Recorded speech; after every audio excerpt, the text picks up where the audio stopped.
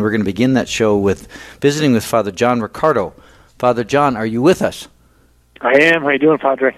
I'm good. It's good to talk to you again. We talked, I think, briefly at one point, because as you have been preparing to come to our wonderful diocese for the summit. So tell us a little bit about yourself, Father, before we begin the topic. Yeah, I'm a priest of the Archdiocese of Detroit, and ordained 23 years. Grew up, born and raised here in Michigan, beautiful downtown Detroit, where my office is right now. Was a pastor for the last 15 years, and then about 7-8 months ago or so, the Archbishop here in Detroit was gracious enough to say yes to a proposal that I made to him to create a nonprofit organization called Acts 29, which is one of these new voices stepping into the space in the church that's just kind of passionate about priestly and parish renewal. So I run this organization now with a small team of 4 other brothers and sisters, just some great folks, and we kind of travel around the country as itinerant missionaries. It's kind of one of the reasons why I'm coming to you guys. Some of us are coming to you guys, actually, to share the gospel and to try to communicate what we feel like the Lord's put on our hearts is what we would call essential principles for parish renewal, as opposed to methodologies and whatnot. So that's a thumbnail on me. That's really interesting to listen to that. You're going to be giving, as I understand it, 3 talks here at our summit. Our summit is an annual gathering that we have here in the Diocese of Rapid City this year. It's in September. Tell us a little bit about, kind of walk us through the presentations, at the beginning and then the middle and then at the end. Yeah, sure. First of all, please, if you're listening, please pray that the Holy Spirit will just anoint this time together, and it'll really bear the fruit that God wants to bring about in our lives. So the easiest way to explain this would be something like this. I don't think, my experience is most people, and I would have put myself in this category too, and including many priests, we don't step back often enough and just catch the big picture of the story. So what actually is the gospel? So Paul talks about in Romans, he says, the gospel is power. The Greek word there is the word for dynamite. But the gospel, and he's not talking about Matthew, Mark, Luke, and John, he's talking about the proclamation of what it is that God has done for us in Jesus. That's not experienced as power by most people.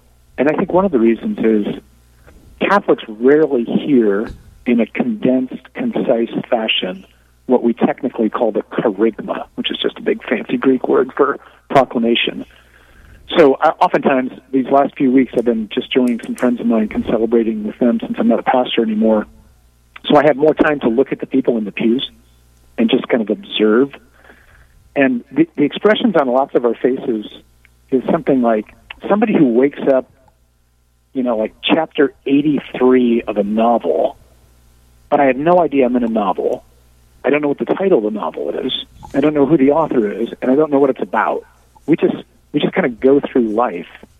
And the result of that, in terms of our faith, is we mistakenly think that the gospel's just news. But the gospel isn't just news. The gospel's extraordinary news. It's life-changing news. Once you grasp why I'm here, where I'm going, how to get there, what God's done for me, that Jesus isn't just kind and loving and patient. He is all those things, to be sure. He's also absolutely unconquerable. And once you get clear on how the world went off the rails and what God did to put it back on the rails, then it just makes it clear that the only logical response is to surrender your life to God and to go tell everybody you can about the one who you've come to know has rescued you, and you want to be an instrument and an agent to help rescue them as well.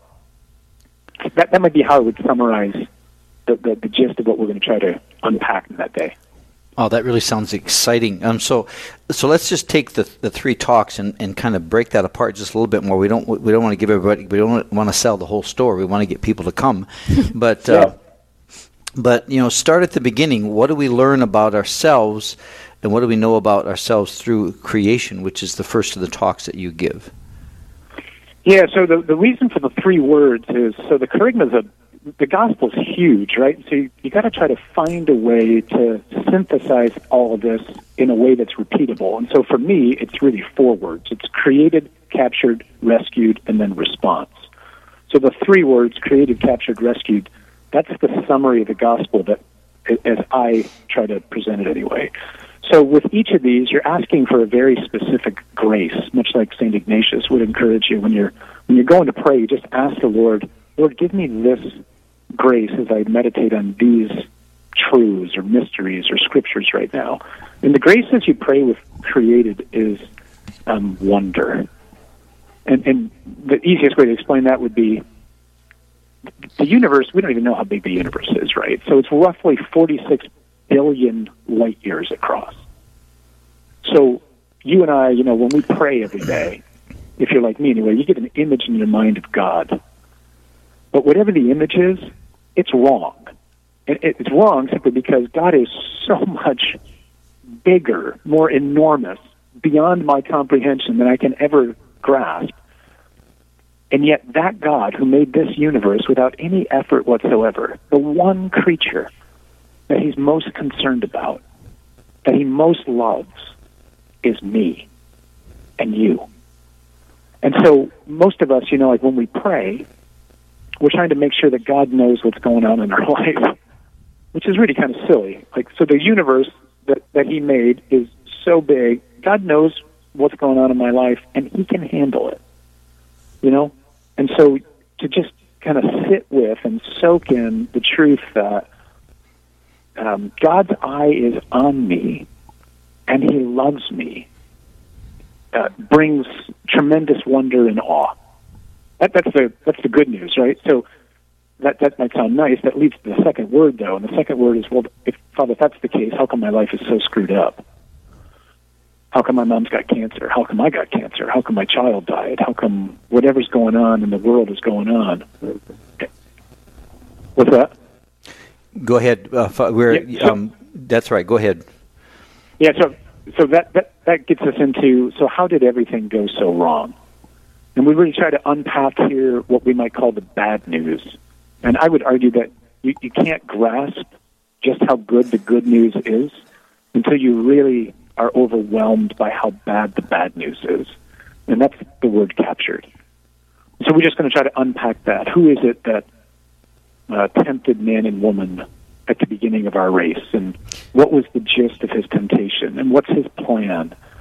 And what is this enslavement that is experienced by all of us in different ways in our lives? So we'll try to unpack that a little bit. And that's going to lead to the third word.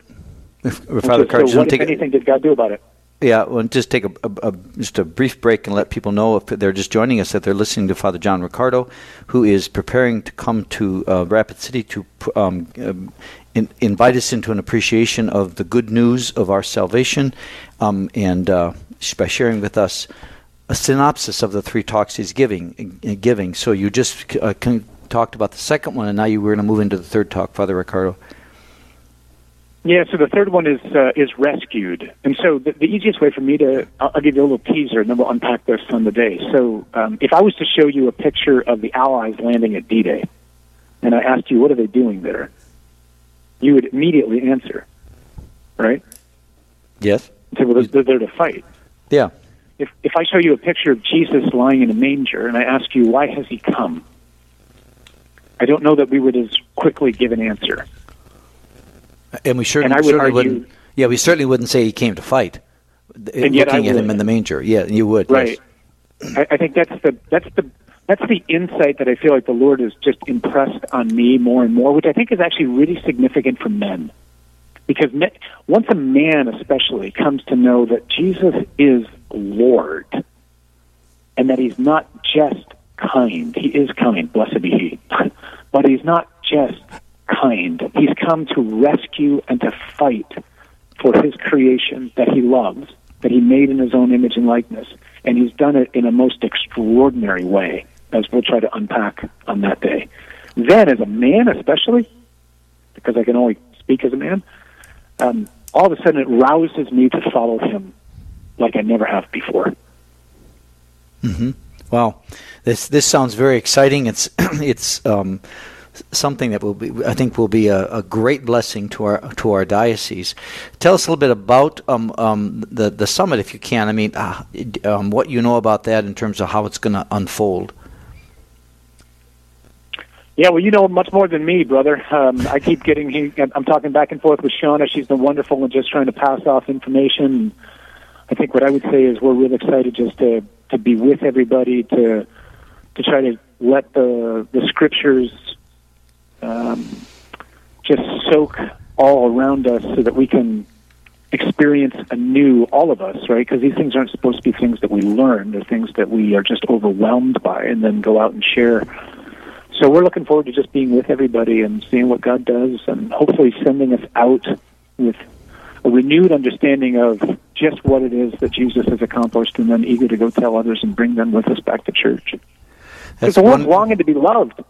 Yep. And that's what the gospel is all about, right? I mean, the basic message of the gospel is you are far, far, far more important than you ever imagined. You're worth dying for to God. Beautiful. This is really exciting. The summit. The summit is costs $25 for individuals or $50 for a whole family.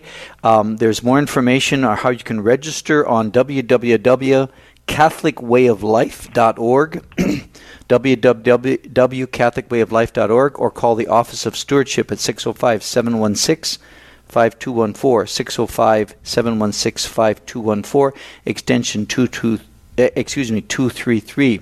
And the registration for the youth track is September 15th, the deadline for that. So, Father Ricardo, thank you for being with us. We appreciate very much your time. We've got to move on, but we are looking so forward to having you here for the summit here in the Diocese of Rapid City. Thanks very much. God bless you guys. Thank you. You bet. And just wanted to remind you, the summit is the 28th, beginning at 10 a.m. at Terra Sancta Retreat Center.